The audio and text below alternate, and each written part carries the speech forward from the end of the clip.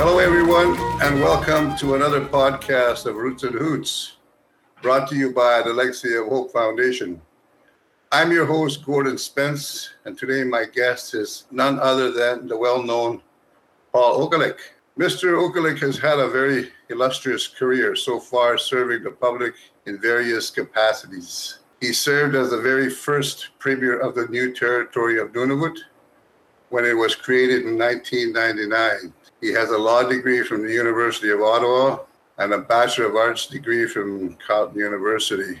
I understand he also has an honorary doctorate from Carleton University.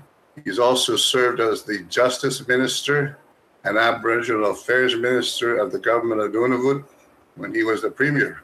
He was the MLA for Iqaluit West for his entire time while in the Nunavut government. He is a former land claims negotiator for the Nunavut Land Claims Settlement Agreements. Mr. Okalik currently works as the Arctic representative for the World Wildlife Fund.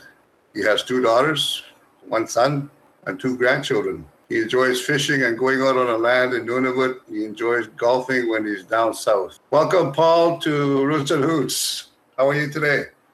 Good evening, Gord. I'm taking it easy today, so it's not too bad. Okay, that's good. Maybe we can start by talking a little bit about your background in terms of where you come from, where you grew up, and how that was like. And I believe you grew up in Pang. That's where you're from, right? Yes, I was born and raised in Panuktok on the southeastern portion of Baffin Island.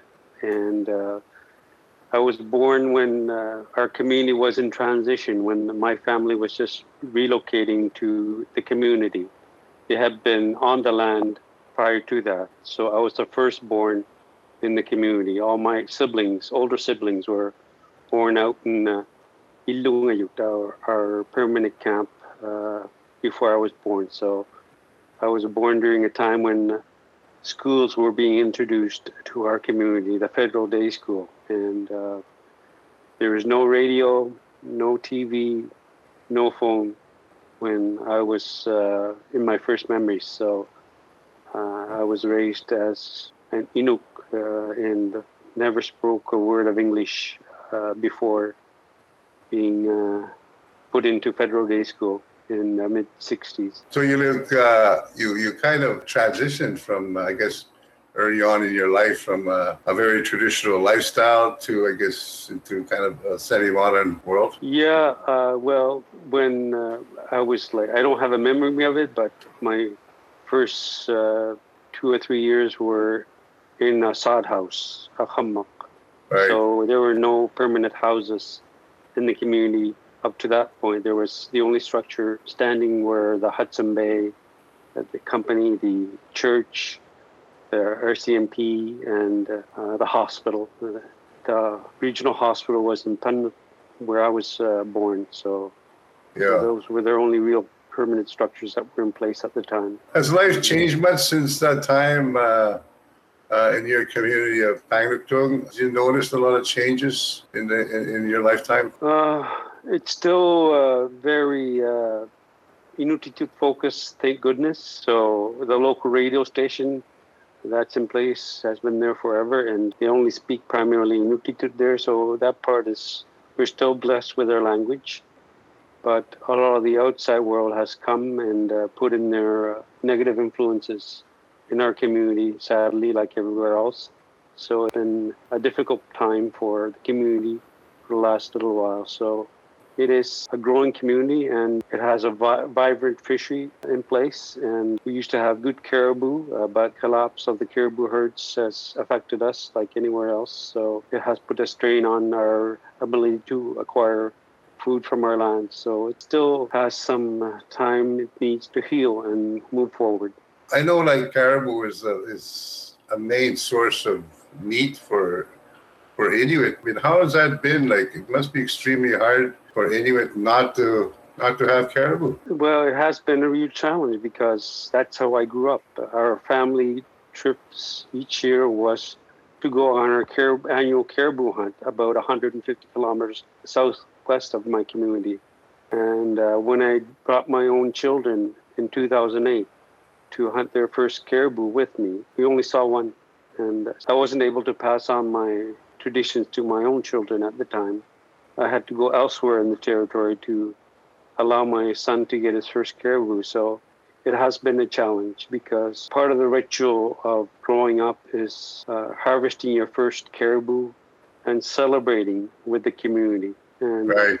that Yeah. has been impacted, and sharing your catch with your family and friends. So that part of our culture has taken a hit with the Yeah. loss of the caribou. So it's something that I hope will change in the future. Compared to other Aboriginal groups in Canada, I think Inuit have maintained their traditional lifestyle in a good, positive way. And I know that people still hunt and fish like they used to a long time ago. The outside influence, like you say, has come into many of our communities and kind of had a huge impact on community life in Aboriginal communities. And then you moved to Ottawa when you were a young man. I'm taking that you came here for school, or was it for work? And how did that come about? And who were your biggest influences in your life during that time?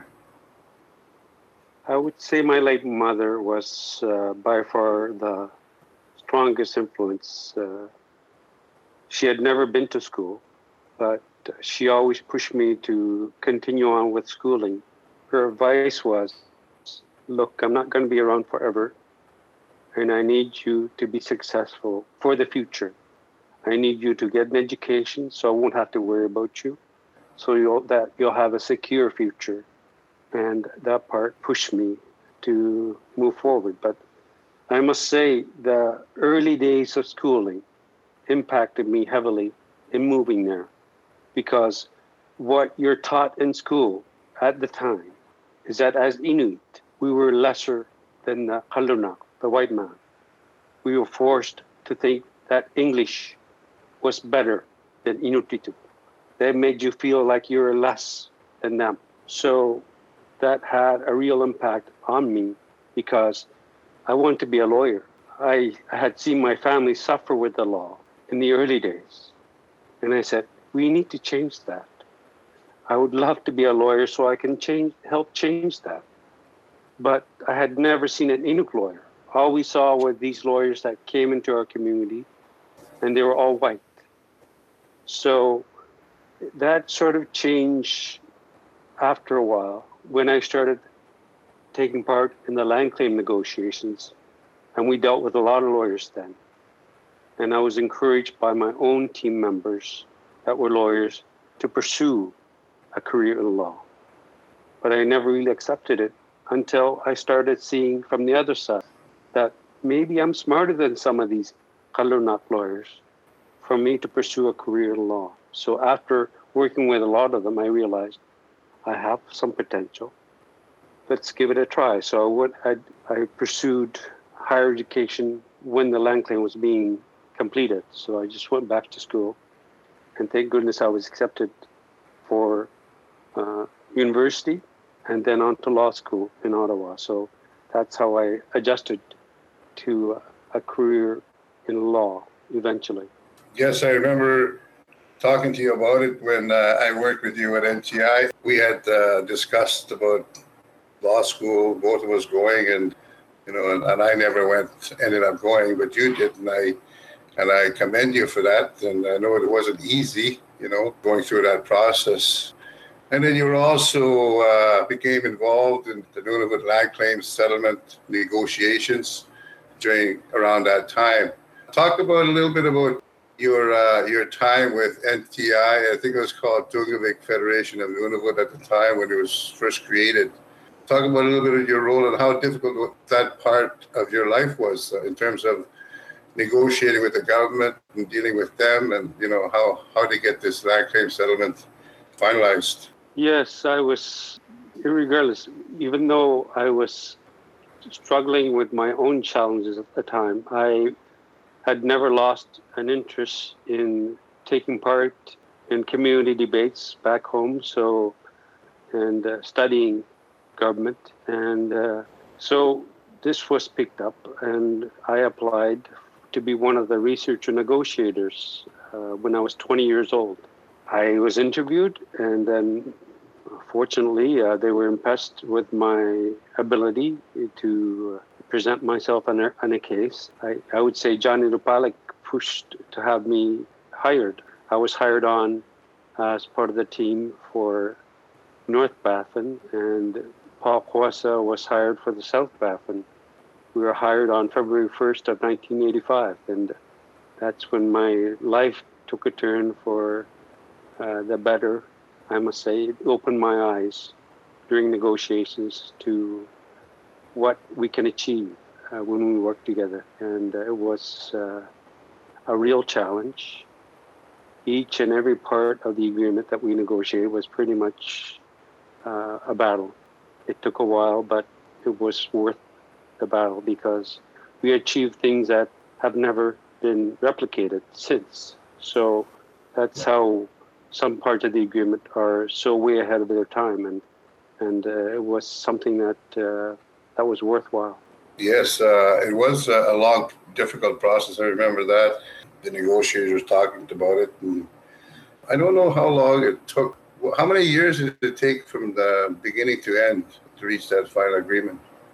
Our agreement was started by ITC, which is now ITK at the time. Yeah. And it included the West. That was the original proposal was first submitted in 1976. And the Inuvialu, negotiated their own treaty and signed theirs in 81.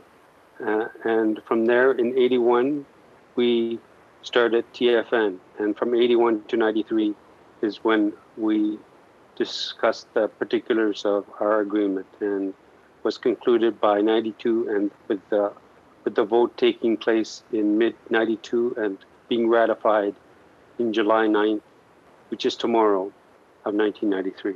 When I think about that time, and I did work with you guys for a bit there, who were like some of the guys? I mean, feel free to mention names here. This is, this podcast is going to be on record with the Legacy of Hope Foundation for years to come. And I know there were a lot of people that were involved in that. And can you name a few guys like Louis Pilikupsi, former leaders from the regions who were a big part of the process and kind of hardly ever mentioned now?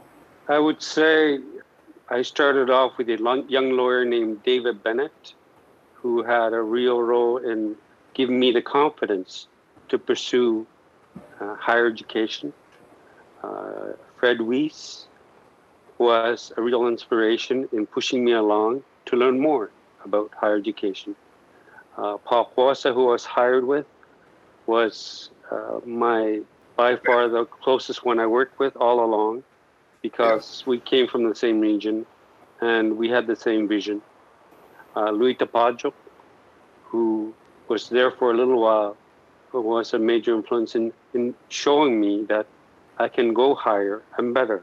So they were from my region, but from other parts, like Louis Pilikupsi was always pushing us to get the best deal possible for our territory. And sadly, he's not around anymore. But there's Simon Taipana from Holoto, from the West, who really, really pushed hard to make sure we had the best deal possible, along with Chap Kutana from Lake Chaputana from Cambridge Bay, who came from Oman Island originally. So there were some good soldiers on our side that had the heart to say, we can do okay, and we can go as hard and far as we can and pursue the best deal possible for our territory and for Inuit in all of Nunavut. Yeah, Nunavut was created, kind of came into existence around the time Nunavut territory came into effect. Almost around the same time, the Nunavut final agreement. We insisted that the only deal we can sign is with Nunavut territory government. So it was put in Article 4 of the treaty that we signed with Canada. So that's why we created Nunavut, is through our treaty. Otherwise, it was not possible. So we said the only deal we'll sign with you is if Nunavut is included. So that's why it's part of Canada now. Yeah, there's so much happened toward the creation of Nunavut. I commend you for all the work that you've done. You guys did a tremendous job. Nunavut now is 21 years old this time, maybe tomorrow. July 9th, I think is that the anniversary date? We put in the anniversary date for July 9th because that's when our treaty, which established Nunavut, was signed. Even though the administrative year was the year that administrative month of April Fools was the Nunavut Territory's creation, but we moved it to July 9th to make sure that the treaty that we signed is acknowledged as the birthplace of our territory. That's why July 9th is Nunavut Day. You referred to it as a treaty. You kind of consider it a modern-day treaty. It's called the Nunavut Land Claims Settlement Agreement. Why do you refer to it as a treaty? Because Inuit had never signed treaties, unlike our southern brothers and sisters. It's a modern-day treaty. It's equivalent to our agreement. So we refer to it as a treaty. The agreement itself refers to articles, not sections of the agreement. So to replicate a treaty that has the constitutional status of any treaty. So all parts of that agreement that Inuit have rights in are afforded the constitutional protection, like any other treaty Canada has signed. You work with the World Wildlife Fund. How's that going? What have you been up to? It is, as I said, our caribou numbers are way down. So I joined World Wildlife Fund to assist them in working with communities to make sure that we bring up the numbers and support our communities and the challenge of bringing the numbers back up to sustainable levels so that we can continue on with our beautiful practices of sharing our catches. So that's primarily my involvement with the World Wildlife Fund, and they have been wonderful in allowing me to have the freedom to work with communities to make sure that their voices are heard in having a role in protecting this, by far, the biggest challenge for our caribou, our tutu, which is not only a staple, but has always been a true supporter of our life in our territory, for clothing, for thread, for making clothes, for all parts of the animal, for food, for nurturing our diets. So I'm hopeful that with the work we're doing, we're having a difference, and we'll continue on with our work and hopefully assist the caribou in recovery. Has there been an increase in the last couple of years? You mentioned there was a decline. There was a big decline in caribou populations. Have you been able to turn that around recently? In my island, they're slowly recovering. We put in very challenging quotas for communities to harvest. But with that, even though we're practicing that, the mining industry has had no regulation in terms of where they can develop the resources. So they're open to developing calving grounds, which are critical for the recovery of our caribou.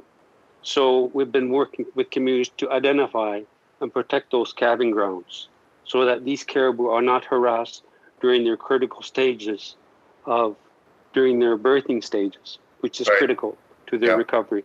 So that's what we've been doing, is working with communities to try and protect these areas from development, because when they're harassed, they don't do very well on any part of the territory.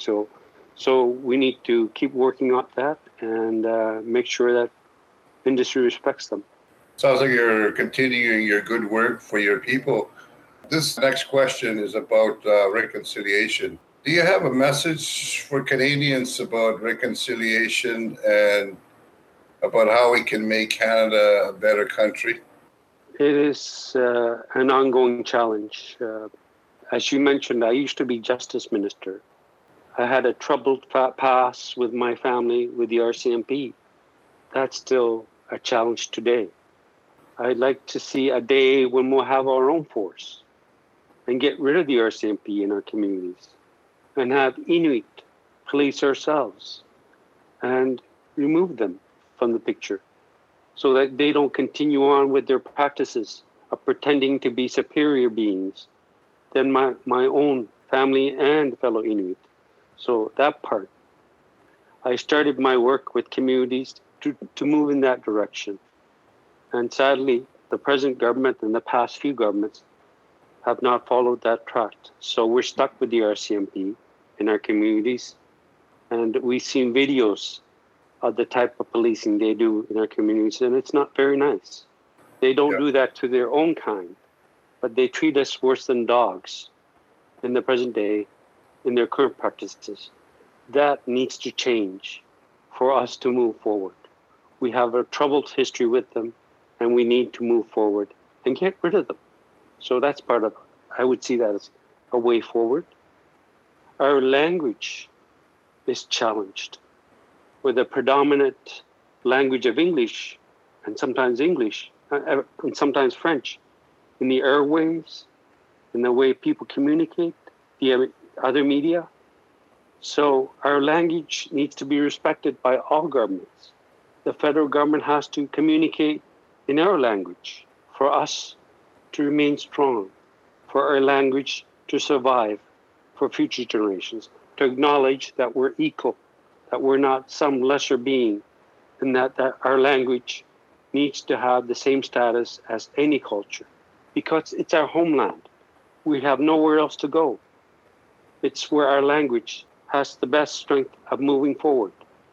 I often refer to my language as a way forward from the past, because what I was taught was in my own language, of Inuktitut.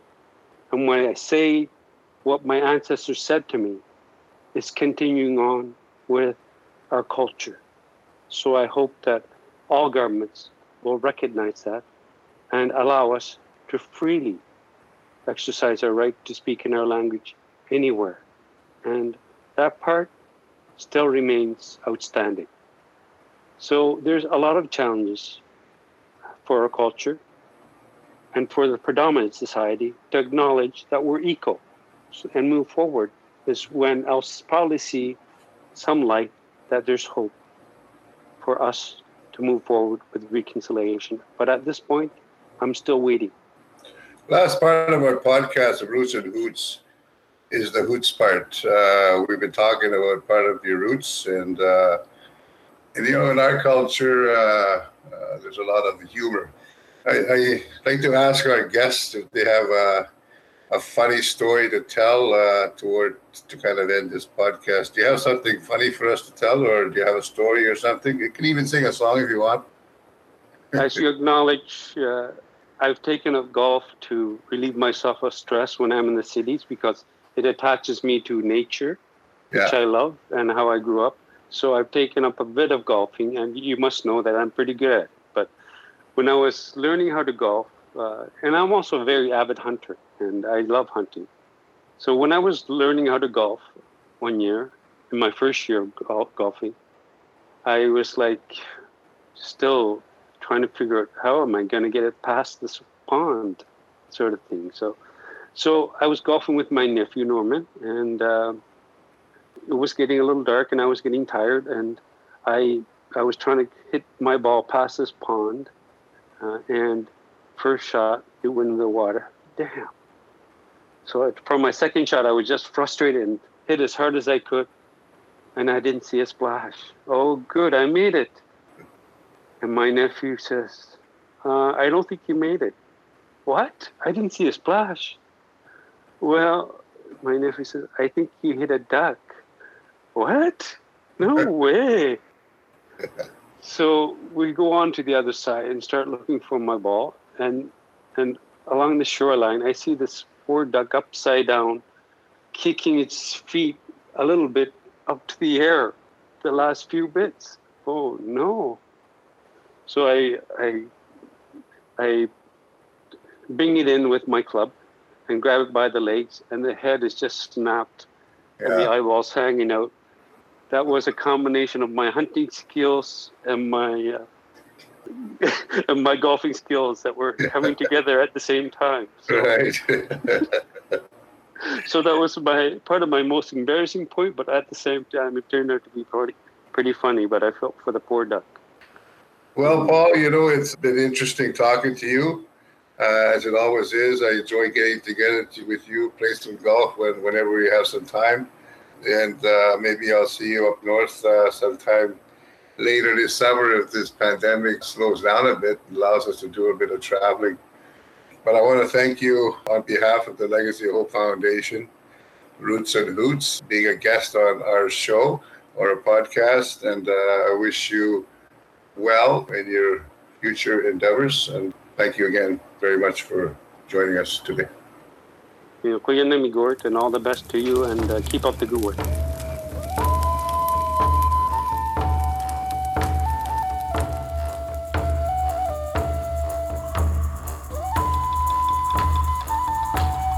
Roots and Hoots is produced by the Legacy of Hope Foundation.